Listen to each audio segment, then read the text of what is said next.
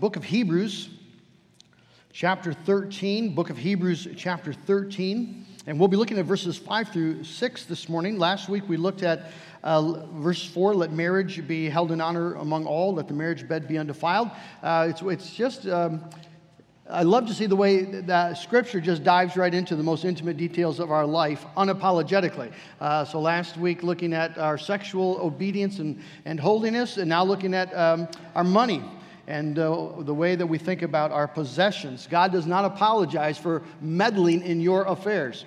And this morning, the Spirit is intending to meddle to God's glory and our good. Excuse me. Let's begin at verse 1 of chapter 3, and then we'll read through verse 6. Let's give our attention to God's word. Let brotherly love continue. Do not neglect to show hospitality to strangers, for thereby some have entertained angels unawares. Remember those who are in prison as though in prison with them, and those who are mistreated, since you also are in the body. Let marriage be held in honor among all, and let the marriage bed be undefiled, for God will judge the sexually immoral and adulterous. Keep your life free from love of money, and be content with what you have, for he has said, I will never leave you nor forsake you. So we can confidently say, the Lord is my helper. I will not fear. What can man do to me? Let's pray for the Spirit to accompany His word. Lord God, you've given us this word so that we can be fed. We can be trained in the ways of God. But Lord, we need the Holy Spirit again this morning to do what we can't do, to give us hearts ready to receive and hear and to submit gladly, happily to the ways of our God. And so, Lord, we pray that you would surprise us this morning. We maybe are simply expecting to endure a 30-minute talk about spiritual things. I pray, oh God, that this would be an encounter between the living God and His people.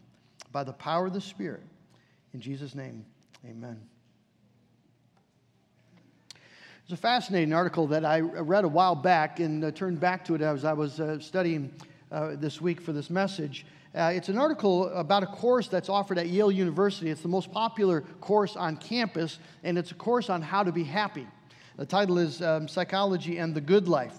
And in the article, one of the issues that they deal with in this course is how much money do you need to make in order to be happy? The writer of the article says Sonja Lyubomirsky. She's a psychologist at the University of California, Riverside, the author of The How of Happiness. She did some research on this question, and this is what she found. When people making $30,000 a year were asked what kind of salary it would take to make them truly happy, the average answer is $50,000. So people making $30,000, if they're asked, what would it take to just really make you comfortable, make you really happy, it's $20,000 more, $50,000 salary. Unfortunately, the perceived cost of happiness accelerates the more you actually make. When you ask the same question of people making $100,000 a year, they say, on average, that if they made $250,000, then they'd be really happy. It gets more and more expensive, obviously, as you go along. If you're looking for money to make you happy, you're in for a very disappointing and very expensive letdown. It doesn't work that way. The purpose of the class actually was to show students how messed up they are in their brain when it comes to assumptions about happiness. That almost everything they assume to be true regarding happiness is wrong. One of the quizzes they have is you have to list 5 things that you think would make you happy. It could be long-term things. I want a great marriage. I want a satisfying job. Or I want the Snickers in the vending machine. Whatever it might be, just list the 5 things right now that you think would make you the happiest. And then the lecturer says, okay, I've got my red pen out. Let me see. Wrong, and wrong.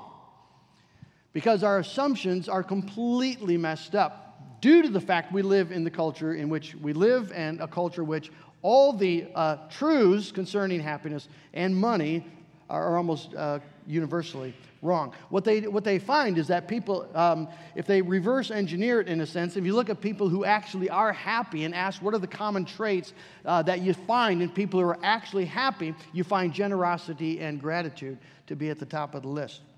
Well, the moral of the story for Christians like you and me living in our affluent, messed up culture is that it is essential that we have our brains and hearts rewired by the Word of God so that we can break free from the cultural assumptions that really do cripple us and live our life in the joy of confident faith as we're making our way to the city with foundations, as we're looking for the world that is yet to come.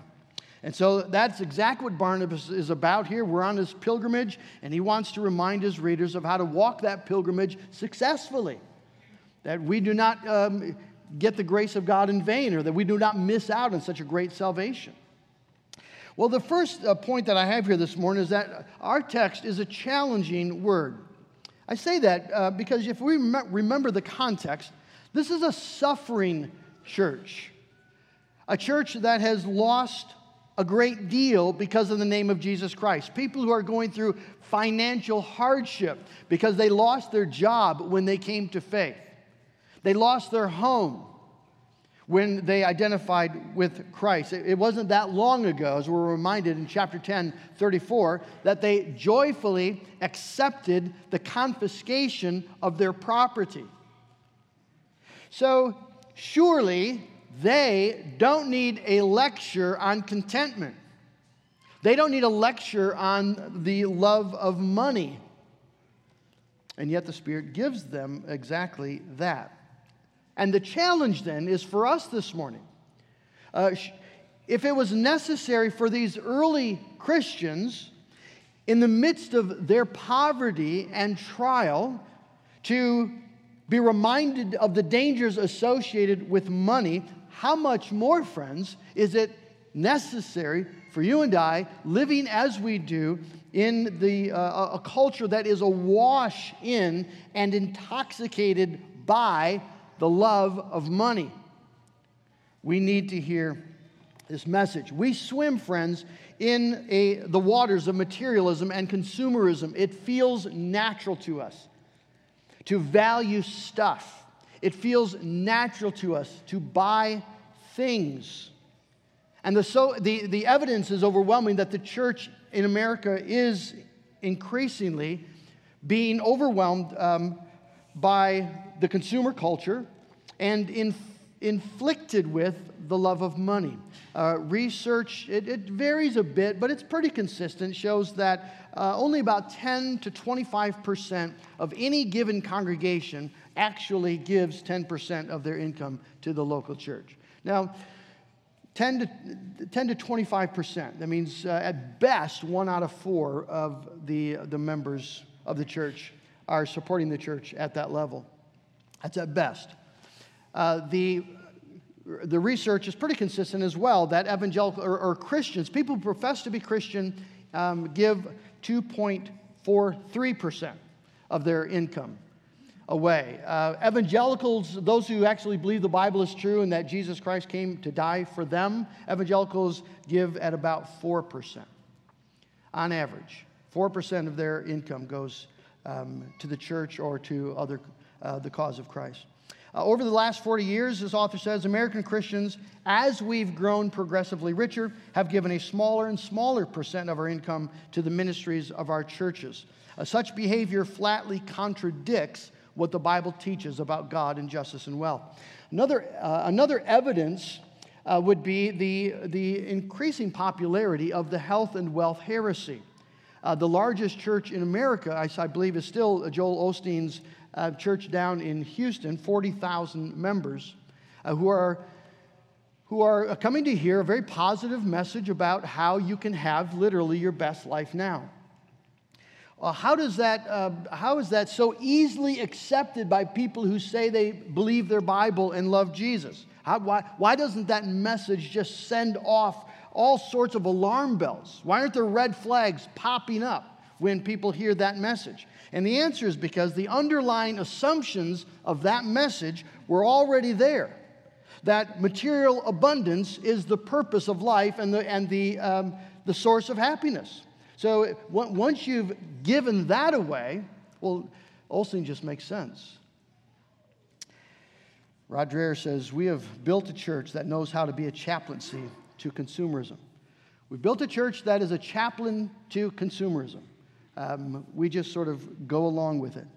Well, let me ask you this morning, since the Spirit is going to meddle with our lives, are you happy with your current level of giving? Let me ask more importantly, do you think God is? Is God pleased, honored with your current level of giving? Or is it possible that you have become infected with the love of money? Well, let's look at the command, and then we'll look at the counsel. Clear command, verse 5, keep your life free from the love of money and be content with what you have. There's a negative command, keep your life free from, and a positive command, be content. Let's look at the first, this thing about love of money. It's one word in the Greek, money love. Money love is a thing. It's something that's infectious. It's contagious, like a disease. It hinders God's people. It cripples them. It weakens them as they're walking their pilgrim journey. And so Barnabas, since he's encouraging pilgrims to run with endurance the race that's set out before you, let's remove everything that hinders. And one of the things that hinders in running this race is money love. It's one of the great evils mentioned in Scripture. You know, Jesus talked a lot about our relationship with money. We read some of those verses earlier in the service. Jesus assures us that money love is and love for God are mutually exclusive. You can't do both. You cannot serve God and mammon. There's a mutual exclusivity there. One of the requirements we know of an elder or a deacon who's going to serve in the church is that they do not have a love for money. 1 Timothy 3, verse 3.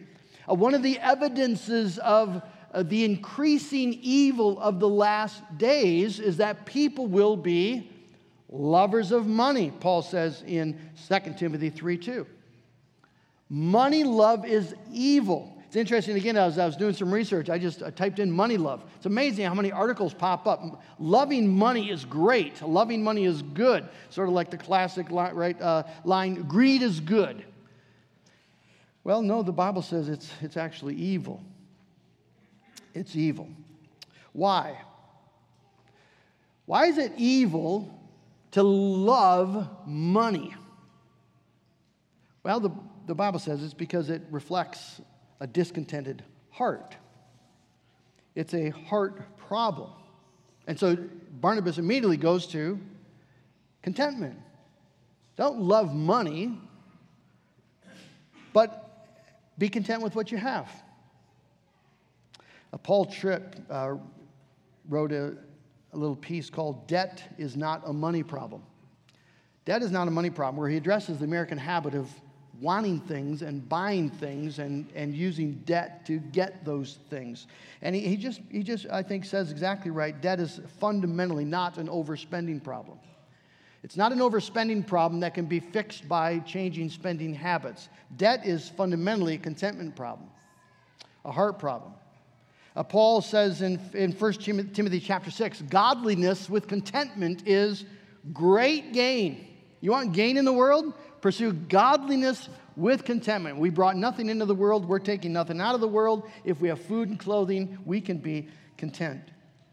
There are just a few basic principles when it comes to a God-honoring use of our resources. I could give you more, but let me just give you two. One, understand what money is for. It's not for primarily to be used for our benefit and our pleasure and our comfort and our convenience. It's primarily to be used to meet our basic needs and then for the benefit of others and the glory of God. So, a question that I ask myself, why is it so hard to part with our money when we give it away, and so easy to part with our money when we spend it away? Or it's so much easier to save. than to give. Saving and spending makes sense to us because it feels like that's what money is for. It's for spending on things we want and saving for things we want in the future. Maybe what you want in the future is just financial security.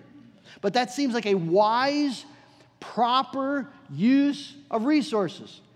And it's not unwise. The Bible tells us, right, we should save. It's a good thing. But it's not the end thing. It's not the ultimate thing. Money's a stewardship. And the Lord has given it to you not simply to provide for you. He's given it to you to provide for others and for His cause as you steward your resources and use it for things that honor and please the Lord, like His church, like missions, like benevolence, like helping the persecuted church, like adoptions and taking care of widows. Money is for, you see, the purposes that God has given it to us for. And then understanding how to use it. Live within your means, give with all your might. Live within your means, give with all your might. After providing for your basic needs, the greatest joy that money can give to you is when you give it away for the glory of God, for the benefit of others. Charles Spurgeon has a story in his commentary told to him by Samuel Rogers, and he recounts the story of a man who was discovered the joy of giving when he was on his way to drown himself in the river. And this is this man's testimony.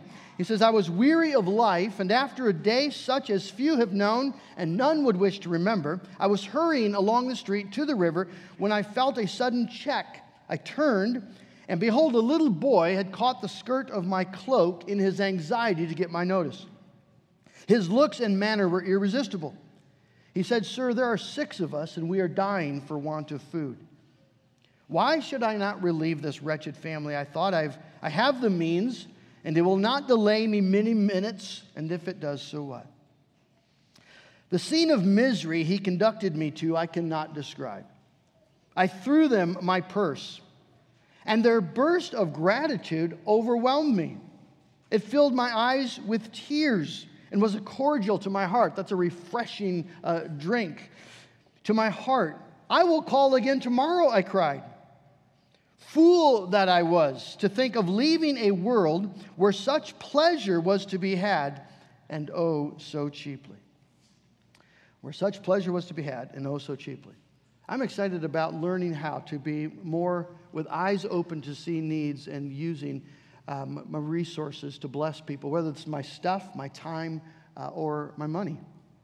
And I hope you are too. I'm excited about what, as Harvest Church, as we continue to mature in grace, that spirit of generosity and the joy of blessing others in Jesus' name and using our resources, our time, our gifts, our abilities, and our money for the glory of God and the good of other people.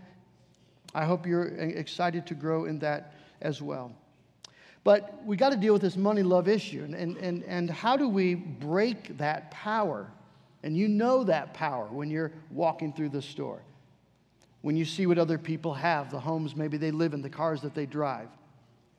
How do you actually get a contented heart that is able to resist the power of money love? You see, the fact is, isn't it? We love money for reasons. It does things we like. We like what it can provide in terms of comfort. We like the security. Maybe we like the significance. We like the pleasures that money offers to us. Well, here's the counsel then. Let's give our attention to this, because it's beautiful counsel.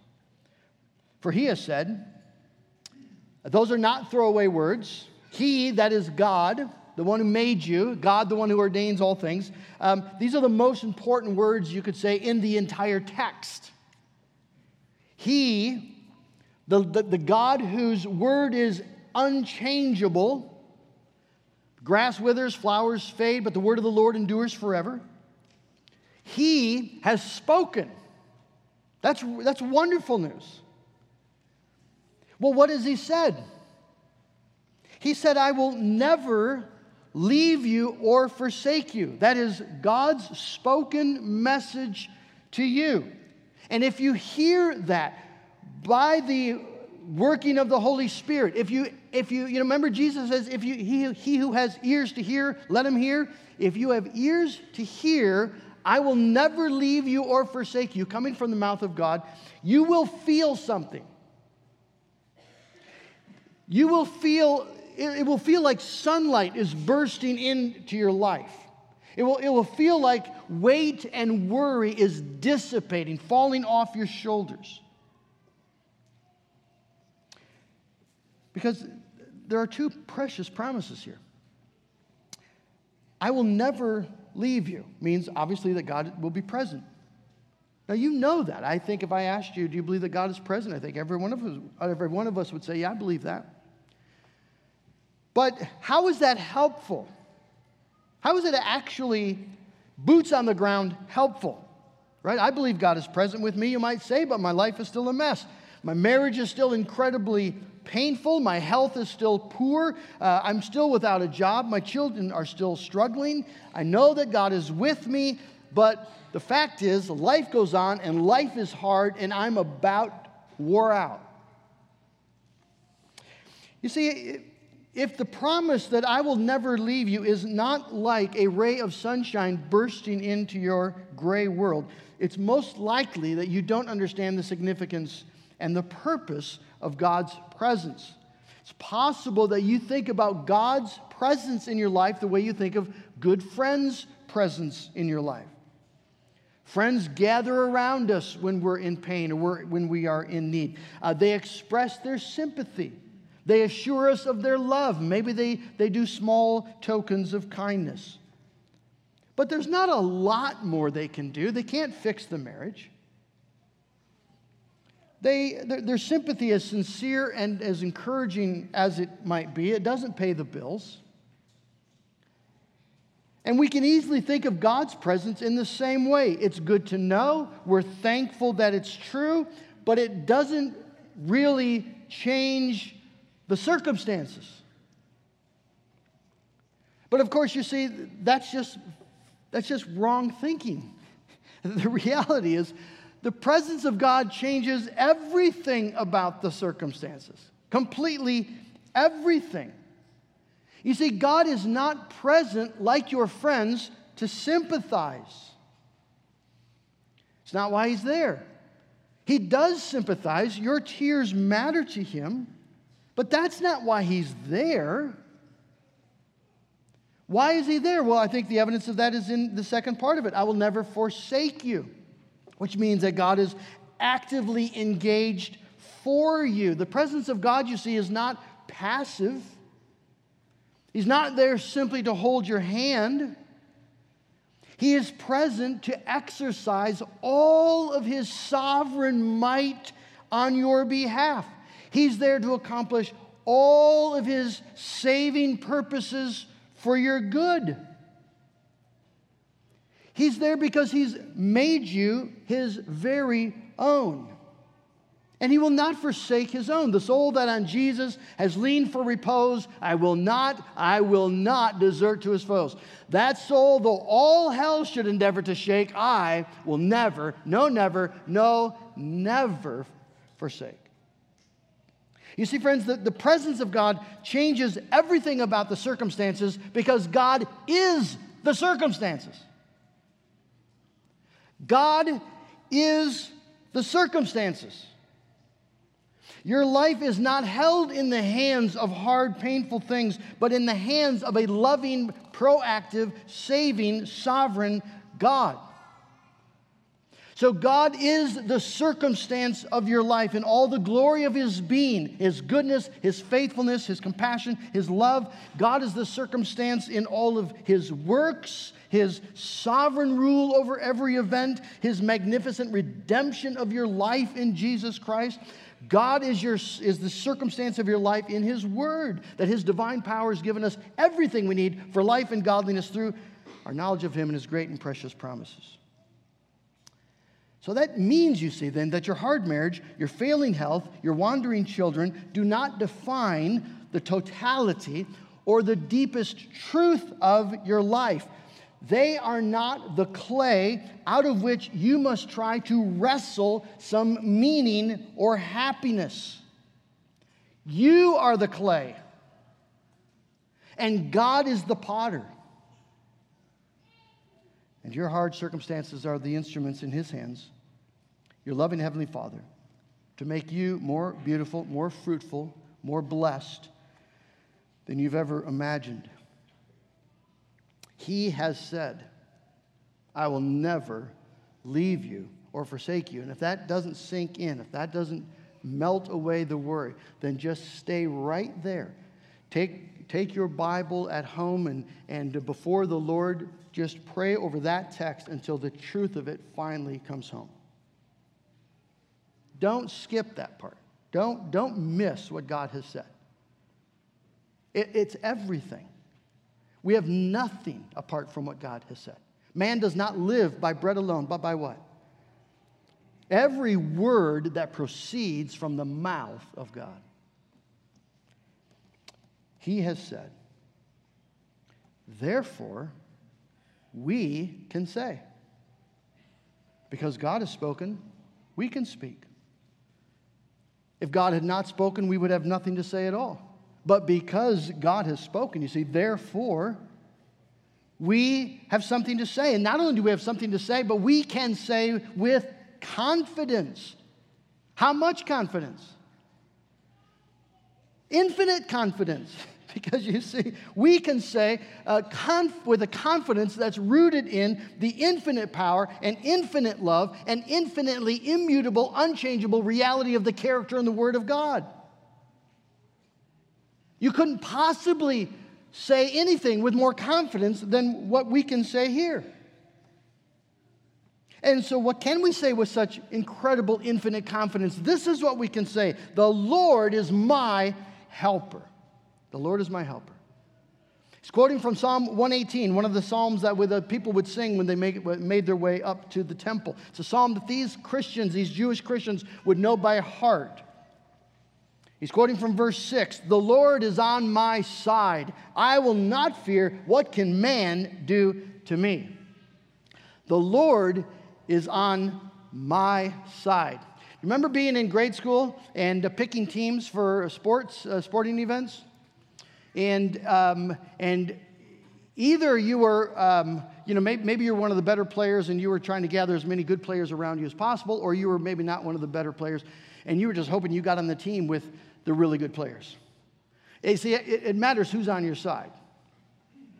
Well, in this life, the Lord is on our side. The Lord, the living God, is on your side. Calvin writes, we can have no tranquility until we attain the persuasion that our life is guarded because it is protected by God's omnipotent power, that God is on my side. You see, and the writer is saying, therefore, because the Lord is my helper, Psalm 118, therefore I will not fear. All these therefores, where you take truth and you place it down and then you stand on it. And then you take another truth and you place it down and you stand on it. Therefore, I will not fear. And I think it's interesting that as Barnabas is talking about contentment and godliness in financial matters, he references a verse that talks about fear. Why? Well, because our relationship with money is so much controlled by fear. Fear of going without, fear of not having enough for our own comfort or our own security, fear of missing out on the good life we see other people living, fear of being dependent. Do we like being dependent? We abhor being dependent, having to ask for help, going to the deacons. We'd rather go to the dentist without Novocaine. And they're nice guys. Why is that so hard? Because we hate being dependent. We hate it. We loathe it. And you see, what fear does is it paralyzes you. I remember being 10 years old, hanging on the side of the swimming pool for dear life, truly, because I was desperately afraid of drowning in 3 feet of water. The poor swimming instructor, some local high school girl, I'm quite sure, she finally managed to pull my fingers out of the concrete by encouraging me to hold on to her. So I did, likely cutting off all circulation and whatever I had attached to. How do you convince a terrified little boy of letting go of the side of the pool? You have to deal with the fear. How do you get people who are terrified of being dependent, terrified of losing comfort, losing convenience, losing security?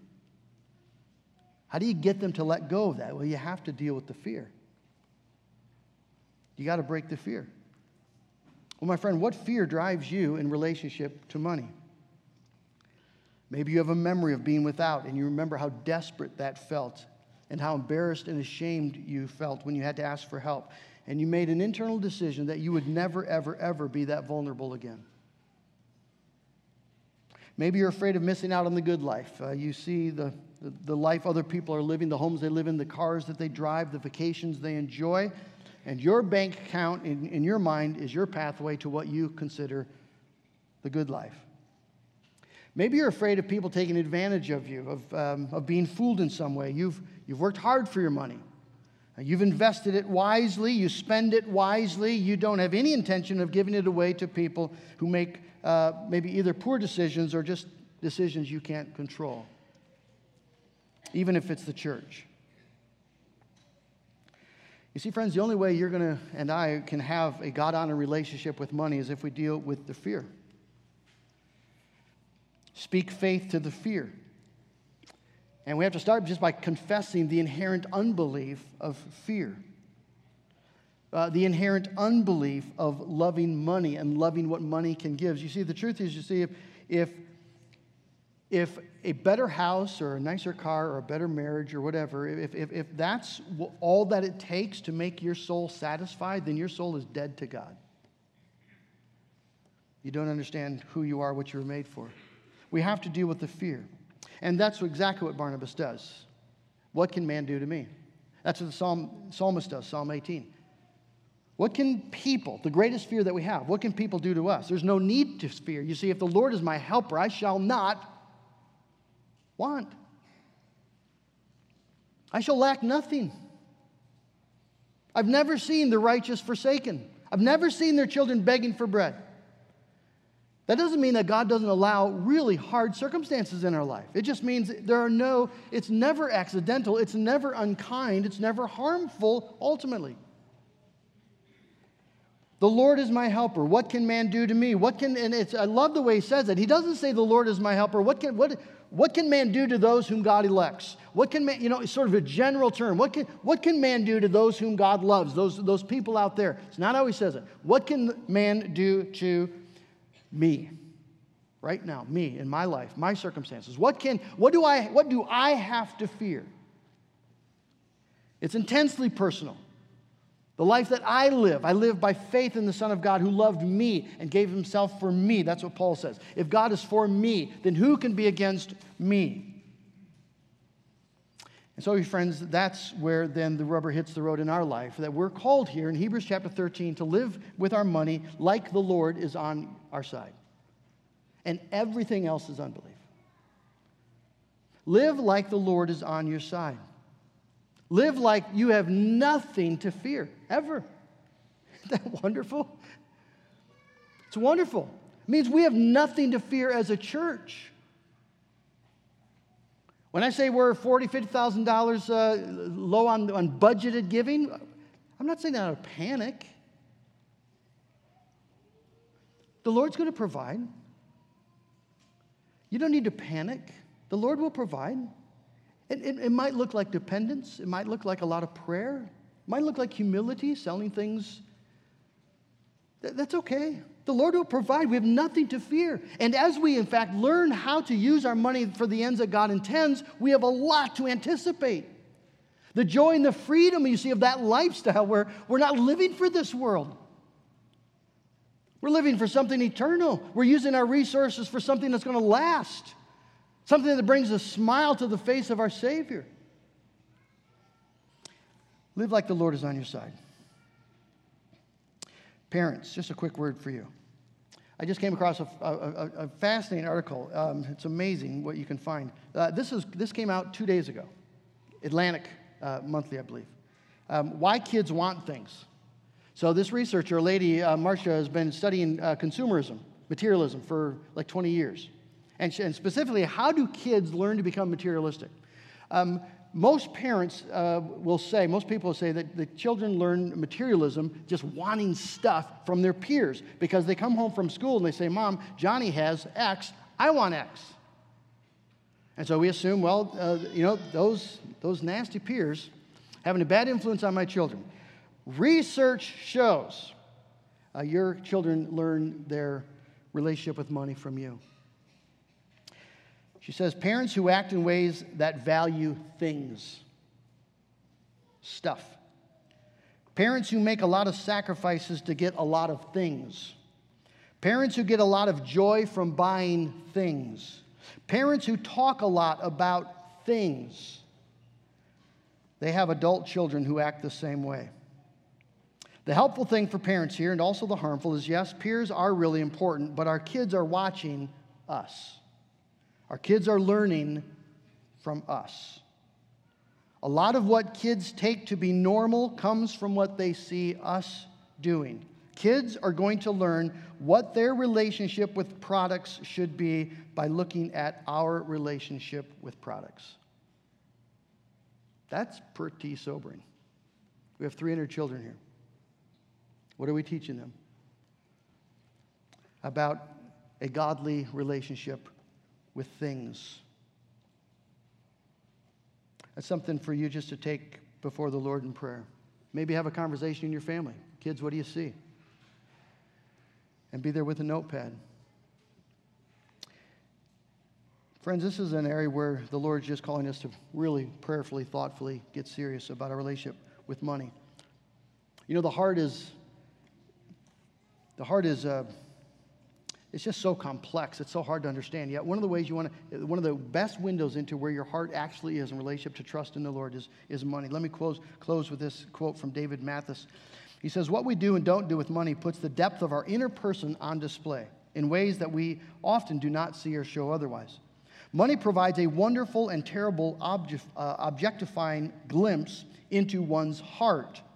Who knows the heart of a man beside his maker? Well, one startling peek into a man's subjective heart is his treatment of objective dollars and cents. Love of money is not an isolated flaw or foible. It is a penetrating peek into the recesses of a soul's rebellion against God. Think of that. It is a penetrating peek into the recesses of a soul's rebellion against God. In due course, the truth will come out. Remember Lot's wife. A good, godly woman in the eyes of all the friends that knew her. Married to a righteous man, Lot. Great family. But when the command came to leave the city and don't look back, what did Lot's wife do? She left the city and she looked back. It was simply too hard. The truth was revealed. Let's pray that God reveals us now. In light of the cross of Jesus Christ, in light of all that we have in Him, in light of all the love of God poured out to us, multiplied to us. We read that at the beginning of the service, right? May grace and peace be multiplied to you. Multiplied. So that you're the most rich people. We are the most rich people in all the world. Oh, friends, let's pray that Jesus Christ helps us to live like that in relationship to our money. For His glory and His alone. Amen. Well, God in heaven, you know us. We are no secret to you. And you know how much we love our money and how we trust in it. You know how we love the ability to buy things. You know how we love the ability to save up for the future and the comfort that gives us. And oh God, you know how slow we are to use our money as good stewards for the benefit of others and for the cause of Jesus Christ.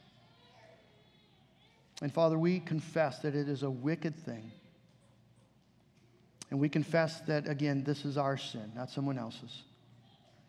And that, Lord, we are, as parents, so often teaching our children awful things about what money is for and why you give it and where life and happiness and comfort are truly found.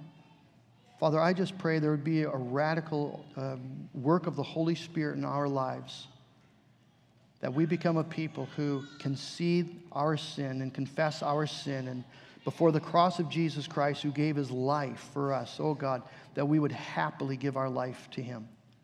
All of it. That every dollar we own, everything that we possess, Lord, is surrendered to you, to your purposes. And that we would happily live as pilgrims, knowing that, Lord, the things of this world, they're good gifts, and yet they don't satisfy, and they easily and quickly pass away. And we have the opportunity in this one life we get to live, and the money that we make and the things that we have one opportunity to use those things for the glory of God. Oh, Father, please, by your Spirit, give us a vision for what we could do as we walk in that path. We pray in Jesus' name. Amen. Let's surrender our things, at least in song, as we sing together, All for Jesus, all my being's ransomed powers. Everything that I have belongs to him. Let's confess that together in song.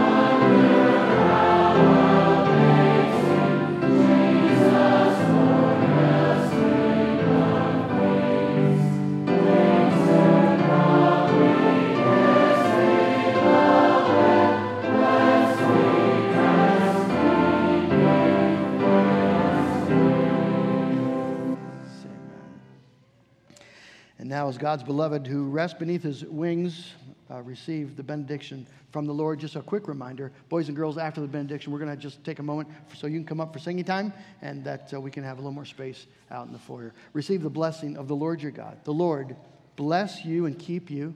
The Lord make his face to shine upon you and be gracious to you. The Lord lift up his countenance upon you and give you his peace. Amen.